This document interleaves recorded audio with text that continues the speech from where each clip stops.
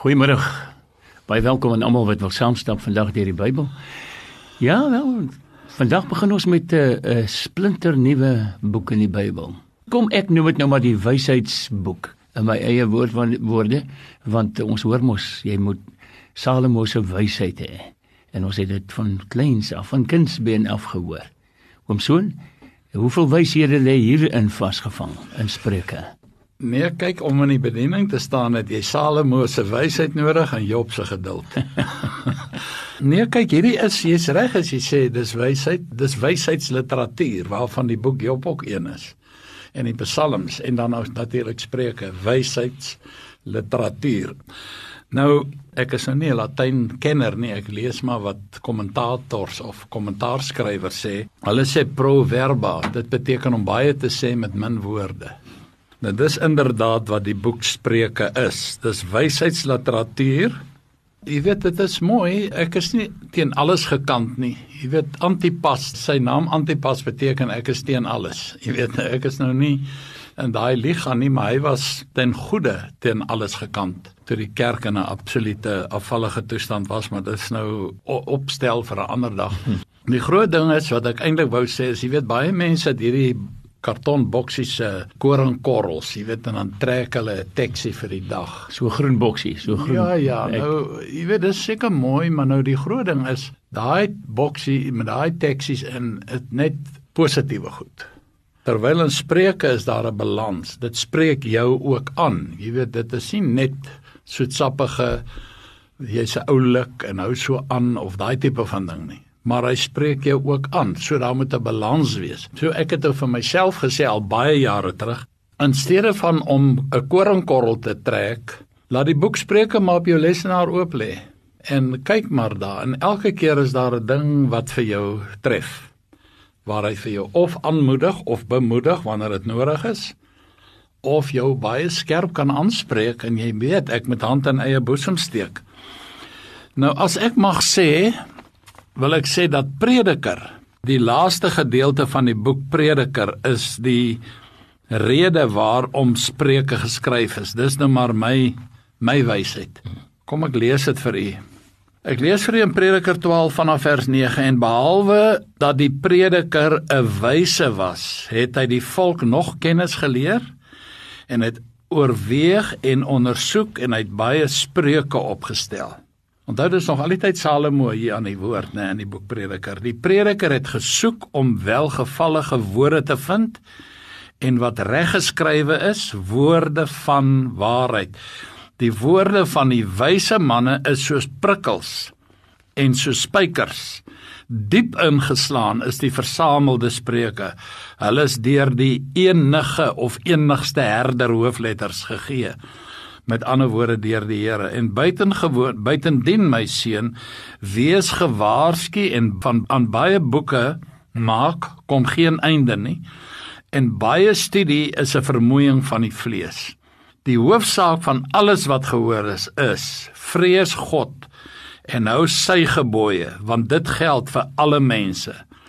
Want God sal elke werk bring in die gerig, wat kom oor al die verborgde dinge, goed of sleg. Nou, as jy nou die boek Spreuke deurkyk, en deurwerk, vers vir vers, dan is dit vir my 'n mooi opsomming hierdie, wat Salomo hier neergeskryf het. Nou, as jy die boek Spreuke deurlees, dan kom jy net agter wat hier eintlik aan die gang is. Dit leer ons die leegheid van die wêreld en die ware karakter van sonde. En dat ons, as ons in Spreuke se weë wandel, is jy veilig. Dis die groot gedagte. Nou, hierdie boek is vir ons die sterkste wat ons wys op wat godsdiens is en wat godsdiens nie is nie. Godsdiens is meer as net 'n innerlike ervaring. Godsdiens is 'n leefwyse, elke dag. Dit moet 'n uitvloei wees. Anders is jou godsdienste vergeefs. Jy weet, Jakobus 1 sê, hy wat sê dat hy glo of 'n gelowige is, toon my jou werke. Nou, dit is nie werkeheiligheid nie, dit gaan net om, leef jy en tree jy op soos 'n Christen betaam. Nou wyshede waarvan Spreuke praat, glo ek is die wysheid wat God ons uitnooi om voor te bid. Die Here sê in Jakobus 1 vers 5, hy wat wysheid kort kom, laat hom van God bid, wat dit gee sonder om te verwyd. So die Here gee mens soms wysheid, wat jy verstom is, as jy dit oordink, en jy besef, hoor, hierdie het uit die hemel uitgeval. Ek is nie so slim nie. Nou, ek wil vir u net 'n paar verse lees in Jakobus 3 vanaf vers 13. Wie is wys en verstandig onder julle? Laat hom uit sy goeie lewenswandel sy werke in sagmoedige wysheid toon. Maar as julle bitter afguns en selfsug in julle hart het, moenie roem en lieg teen die waarheid nie. Dit is nie die wysheid wat van bo kom nie, maar is aards, natuurlik, duiwels. Nou daai woord natuurlik is soulish, dit dui op emosies. Emosies ruk jou rond, maar die wysheid wat van bo kom, is ten eerste rein, dan vredelievend, vriendelik, geseglik. Daai woord geseglik beteken eintlik, ek het 'n leerbare gees. Ek laat my leer, ek is nie Mr. Know-all nie. Laat jy by die eenvoudigste mens kan sê, hoor ek het nou iets by jou geleer. Jy gaan nie doodgaan daarvan nie. Wees erkentlik, dit is wat daai woord geseglik beteken. En goeie vrugte, onpartydig, ongeveins. En die vrug van die geregtigheid word gesaai in vrede, vir die wat vrede maak. Hierdie is vir my 'n groot mond vol, wat hier gesê word, en dit is vir my amper 'n leefwyse wat ons moet nastreef. Ons ken almal die vers in Romeine 12 vers 1, ek vermaan julle dan broeders deur die ontferminge van God, om julle liggame te stel as 'n lewende, heilige en aan God welgevallige offer, want dit is julle redelike godsdiens. Nou daai woord beteken eintlik erediens. Jou lewe moet 'n erediens wees. Dit moet tot eer van die Here wees. En jy hoef nou nie, en ek sê dit met eerbied teenoor begrafnisondernemers, hulle het 'n stroewe taak, maar jy hoef nie soos eenheeldag lyk nie. Jy moet nie lyk asof jy slegte nuus gekry het nie. Dis 'n erediens, jou lewe, soos ons nou pas in Jakobus 3 vanaf vers 13 gelees het, dis 'n lewe wat die Here verheerlik, dis 'n erediens. So godsdiens is dus nie net 'n Sondag ding nie. Dis 'n 7 dae, 24 uur ding. 'n Leefwyse. My lewe is 'n erediens. En jy weet, hieraan sal mense weet dat ek 'n disipel van die Here is. Die Here het gesê daar in Johannes 13, ek dink vers 35 gesê, hieraan sal almal weet dat julle my disipels is as julle liefde onder mekaar het. Met ander woorde, ons optrede teenoor mekaar. Nou die hele doel van die boek Spreuke is om van ons 'n afgeronde, kom ons noem dit soldaat vir die Here te maak. Jy weet, Paulus was baie lief om of atletiek te gebruik, of bouery, of plantery, of dan oorlog. Jy weet, 'n soldaat gaan nie op eie koste na die front toe nie, daai tipe van ding. Nou, hierdie is iemand wat 'n goeie, afgeronde soldaat vir die Here is. Nou, in die antieke tyd het hulle gepraat van iemand wat geweier het om diensplig te gaan doen. Het hulle hom genoem 'n paganus. Nou, die meeste woordbeskrywing sê, dis iemand wat in die baie diep platterland bly. Maar is ook iemand wat nooit bereid was om wapen op te neem om te gaan veg nie. Hy wil maar net lekker rustig leef, los my uit. Nou daai woord paganus is waar die woord pagan vandaan kom. En dis waar die woord heiden vandaan kom. Nee. Jy's 'n heiden omdat jy nie 'n soldaat vir die Here is. Sure. Dis almal mondvol hierdie. Sure. Nou vriende, dit gaan in die Spreukeboek hoofsaaklik om wyses teenoor onverstandiges of dwaase. Dis 'n tema wat baie in die Bybel voorkom. Dis verstommend om te sien dinge wat amper, ek wil amper sê 'n leefwyse geword het, sê die Here, jy's 'n dwaas. Jy weet, as jy sulke goeters doen. Maar kom ons vat net 'n paar goeters. Jesus het graag ook gepraat oor wyses en dwaases. Ek dink nou maar in Matteus 25, die 5 dwaase en die 5 verstandige maagde. Kyk, die een lot het gesê, nee, wat die bruidegom talm om te kom, ek gaan slaap. Dit is vandag baie die gesindheid van mense. Ek is besig om aan 'n boodskap te werk, ek bou 'n boodskap, ek bid en blaai en soek en worstel, maar ek wil praat oor wederkoms burn-out. Daar is vir my 'n mooier woord as burn-out, uitgebrand. Daar is baie predikante en ander mense, hulle is geestelik net uitgebrand. Want jy was so besig en as jy jou oë uitvee, dan is jou kinders groot en uit die huis uit en jy's uitgebrand en jy voel nutteloos en jy loop met 'n skuldgevoel, daai tipe van ding. Ja. Nou baie mense is omdat, en ek wil nou nie afdwaal nie, maar ek werk maar aan die ding nog. Ek wil dit toeskryf aan datums wat bepaal word. Jy weet die Here sê man, selfs nie, ek weet nie en selfs die engele in die hemel weet nie wanneer die Here gaan kom nie. Net God die Vader weet. Maar dan kom mense, jy weet, groot meneer, nee man, op grond van dit en dit en dat. Jy weet, daar in 1970 het L. Lindsay 'n boek geskryf, Die Groot Planeet Aarde, wat is sy toekoms? The Great Lake Planet Earth. Dit het die mense aan die hardloop gesit, en hulle het almal, nee, volgende jaar kom die Here. 1980 was 'n groot datum. Almal het glo, nou is die tyd, jy weet, en dan weer, sommer nou die dag weer, was daar weer 'n datum, en so flenter mense aan. Ek dwaal nou ver af. Maar die groot ding is dat mense is geestelik uitgebrand oor die hele wederkomsgedagte en wie wat is die gevaar? Hulle gaan nou maak wat die 5 dwaase maagde gemaak het.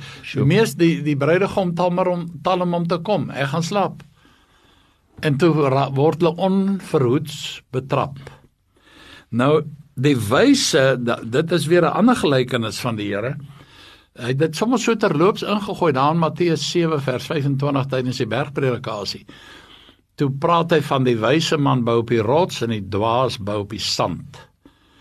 Nou ja, ek gaan nie nou ander detail gee nie, maar dit gaan maar oor mense raak, jy weet, hulle geloof is in dryfsand. Hulle het die waarheid verruil vir die leuen. Ons gaan nog daarby uitkom. Spreuke 23 vers 23 sê, koop waarheid en verkoop dit nie. En dit is so, mense die waarheid verruil vir die leuen. Maar ons gaan daarby uitkom. Kan ek vir 'n oomblik dalk kant aantekening maak? Jy het net nou gepraat van hoe mense kyk hoe ons teenoor mekaar optree. En dis nie noodwendig net Christene teenoor mekaar nie. Nee. Dis teenoor alle mense, ook teenoor nie-Christene. Ja, en mense wat jou beledig. Ja. Dit is die moeilikste is, jy weet, waar jy ter wille van die Here uitgekry word, draai die ander wang. Sure. Ons haal die guns uit. Ja. En ek het hoor, dit is 'n wêreldbekende televisieprediker. Hy het openlik gesê, hy wens God wil vir hom 'n Holy Spirit machine gun gee. Hy wil hierdie mense, I want to wipe them off of the earth. Sure. En mense hang aan sy lippe. Liewe aarde. Nou daarom sê ek, jy weet, kyk, elke ketter het mos maar sy letter. Ja. En dit is nou maar ongelukkig so, maar dit is waar wat hy sê, ons optrede teenoor almal, van die kleinste tot die grootste. Ja, van die sogenaamde minderwaardigste tot die meeswaarde, as daar so iets is. Kyk, Nelson Mandela, ek dink nou maar daaraan, want ek het nou weer na daai Zelda wat saam met hom vir 19 jaar, dink ek, was sy sekretaresse. Iemand het hom gevra, wie is die belangrikste persoon vir jou in jou lewe? Toe sê die ou wat nou voor my sit, elke ou wat instap is vir my die belangrikste.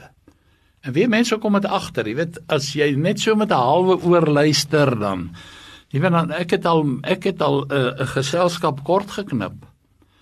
Want jy weet, daar's niks wat vir my, nou nie, kom ons sê maar irriteer, ek is nou nie so hoogheilig dat ek nie geïrriteerd kan raak nie.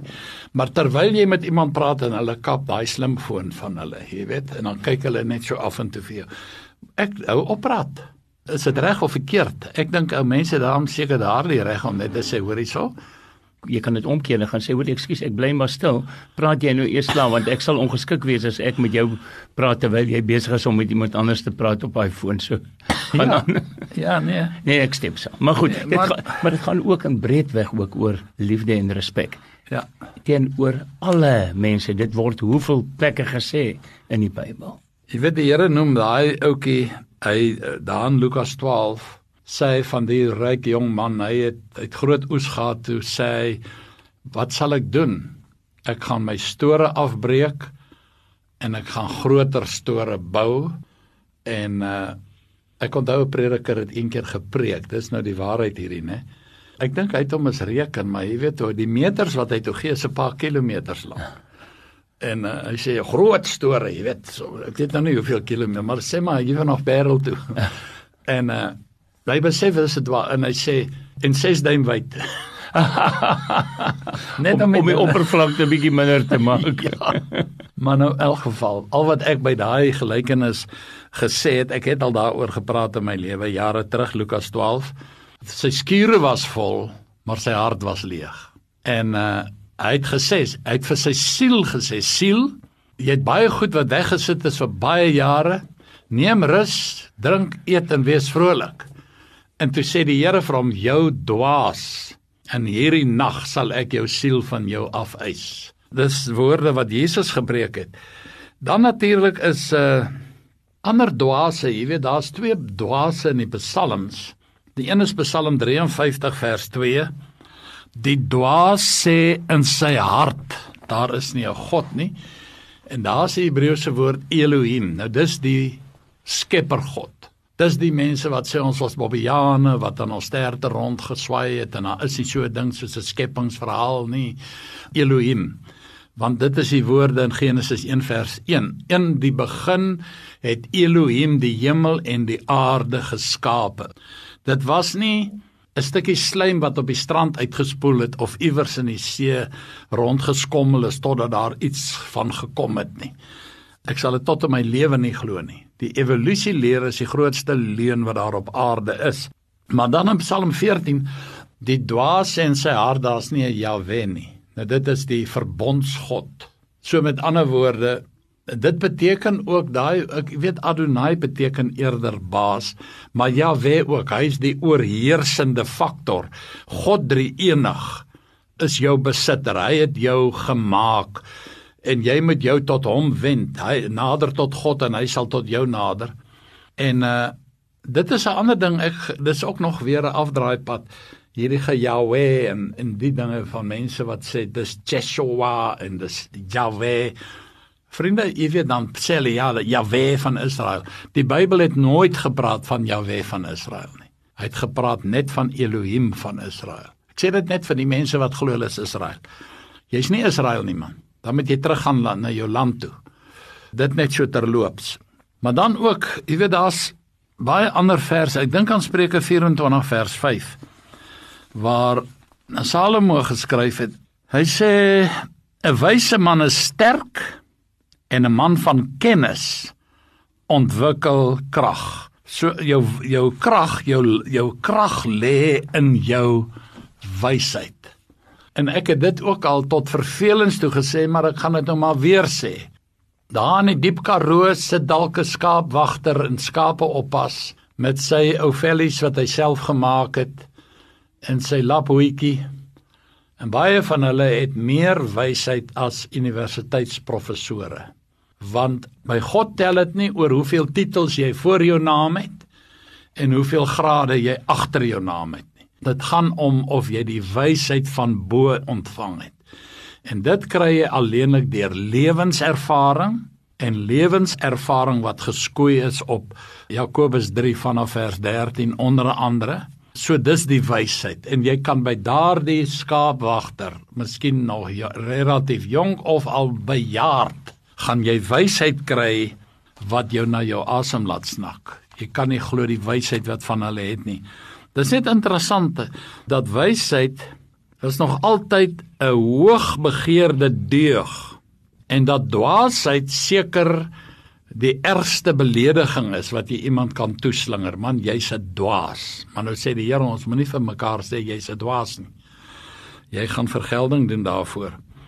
Maar nou kom vandag, as jy nou so in die algemeen luister, dan hoor jy, mense dink dat verstand is wysheid. Dit is nie waar nie. Ons het nie almal eweveel verstand nie. 'n man met breinkrag of Hy het 7 onderskeidings in matriek gehad. Dis prysenswaardig, maar dit sê nog nie daai ou het of daai jong man of die jong dametjie het nou al die wysheid in pag nie. Is dit 'n suksesvolle sakeman? Nee, wat? Hy het miskien goeie mense rondom hom. Ek onthou baie jare terug, die oom, hy was vir my so tonnie. Ou oom, hy het sulke wille wenkbroue gehad en grove hande, hy het verskriklik hard gewerk. Hy het daar in Calvinia se wêreld rond, dat hy vir baie jare geboer. Hy sou maklik as hy en sy vrou stilte tyd hou en sy bid, dan sal hy sê, verskoon tog net hier, Here, ek wil net gou hier inkom. En dan sê hy vir sy vrou, hoor hierso my vrou, die Here gaan nie na hierdie nonsens luister nie. Dan sê hy, ekskuus Here, toe, bid nou aan. Ag, sies tog. Ag, is dit nie pragtig? Ja. Dis met respek gedoen. Toe lê hy in die hospitaal. Toe het hy bloedsomloopprobleem. Toe sê die dokters vir hom, ons gaan jou been moet afsit. Hy sê, oor my dooie liggaam, dink jy ek gaan een beentjie voor God staan? Maar die ergste was, kyk, die oom, hy het altyd gepraat asof hy alleen in die kamer is. Jy weet, en hier kom ek in die hospitaalkamer, dis so semi-privaat, daar's 2 beddens, of dink 3 of 4, ek weet nie, maar reg oor hom lê daar toe 'n geleerde man. Nou, toe ek instap by die deur, toe sê hy my, dominee, wat beteken cum laude? Ek sê, oom, hy sê nie, daai ou sê hy is een. Ek sê, nou, hoekom het hy dit gesê? Hy sê nie, ek het vir hom sê, hy met die Here aanneem, en toe sê die man, jy moet net onthou, ek het so cum laude. Met ander woorde, hy het sy grade gekoem. Ja. Hy sê, ek ken nie om wat jy is, en jy gaan hel toe, as jy nie die Here ken. Ek het hom so geniet, maar in elk geval, hy is toe oorlede. Maar hy het seker, hy was een van die ooms met wysheid, en wat vir my baie in my geestelike lewe beteken het. Baie. Nou, hy het ook baie gesê, dit was 'n geliefde uitdrukking, as daar dinge aan die gang is, dan sê hy, hoor jy, die Here, nou verskoon, ek sê soos hy nou gesê het, oom Lukas, hy sê, die Here mix nie met hierdie gemors nie. Nou in elk geval, nou vra ons, jy weet, nou dink ons, ek het nou ver afgedwaal, maar nou dink ons, jy weet, die mense wat gekom laude het, en wat 7 onderskeidings gekry, dis die mense met verstand, en hulle is nou die wyse mense. Nou dan daarteenoor, nou wie is nou die dwaase mense? Is dit nou die persoon met minder verstand? Tog nooit. Nooit. Ek sê weer, ek is terug aan die Karoo by die skaapwagter. Of die ou wat 'n suklaar is, jy weet, die lewe behandel hom nie goed nie, om een of ander rede, swak besluite of wat ook al. Of ou wat sy belastingvorm invul, waar hy daar goed skryf wat die ontvanger nog nooit van gehoor het nie, jy weet, maar hy is eerlik, opreg. Of daai ouetjie wat 7 onderskeidings het, maar nou gaan hy sendingveld toe. Dan dink mense hy is onnoosel. Jy weet, hoe kan jy jou talente gaan mors in die sendingveld? Hy is juis die een in die oë van die Here, die slim ou. Kyk in die ou dae, dan sê hulle weer, ou Jannie is so 'n briljante student, hy moet gaan boer. En ou Pietie, hy is nou maar so 'n bietjie die dommetjie. Nee, hy moet gaan leer, hy moet 'n dominee word, die slim ouetjie. En die ou wat so bietjie dommer is, hy moet maar gaan boer. Vandag is dit net omgedraai, vriende. Ja. Dis die top ingenieurs en akademici wat 'n sukses van boerdery maak, want dit is 'n baie, baie gespesialiseerde ding. Absoluut. Ek dwaal weer af. Maar gelukkig, vriende, is dit nie wat die Bybel as wys of dwaas vir ons voorhou nie. Die Bybel bereken wysheid volgens norme, ander norme. Omdat iemand nou 7 onderskeidings gehad het en hy het 'n ry titels en grade, titels voor sy naam en grade na sy naam, dit sê nog niks nie, vriende. Hy wat God loof, hy wat volgens die Here se standaarde leef. Ek het nogal die Griekwa spreuke. Ek sien ons tyd is om, ek gaan liewer volgende keer met u praat oor die Griekwa weergawe van Spreuke 31. Dis nogal oulik. Ek het so, ons agterstoep het ek toegemaak, my braaikamer, my kombuis, ek maak so 2-3 maal 'n week kos daar, en ek braai daar, ensovoort, maak potjie kos. Maar ek het hierdie ding daar langs my braai teen die muur vasgesit. Dis 'n ou stuk geroeste sinkplaat wat opgetel is, en 'n vrou het vir my dit daar opgeskrywe. Spreuke 31. Ja. Ons sal jou herinner vir volgende keer. Asseblief. In elk geval, God sê net kortliks dan, dat die meeste van spreuke word aan Salomo toegeskryf. Die hoofdoel is morele riglyne veral vir jong mense. Die sleutelvers is Spreuke 1 vers 4 om aan die eenvoudiges skranderheid te gee en aan die jongeling kennis en oorleg. Die sleutelgedagte is vrees vir die Here. En dan kan ons net vinnig blaai na 1 Konings 4 vers 32. Daar lees ons hierdie woorde en hy, dis nou Salomo, het 3000 spreuke uitgespreek en sy liedere was 1005. Sjoe. So hy was 'n skrywer van formaat. En nou veral Hooglied word genoem die lied van alle liedere. Daarom is dit Hooglied, want dit was sy bestes. En dis toe hy verlief was, dis toe hy jonk was. En Spreuke is toe in sy middeljare is, en Prediker is toe hy ou man is, toe sê hy, alles is te vergeefs. Ek sien ons het dan nog so 'n minuut tyd. Lees vir ons Spreuke 31, die in die Griekwa-styl. Okay, hier sal sê, net W-A, sal jy nou 'n deetlike vrou kry, want hy is dierder as 'n tieroog, en hy sorg mooi vir hy se man en al hulle se kennerse. Hierdie like vrouense maak die manne en die Here bly. Pragtig. Dankie, groetnis, tot volgende keer.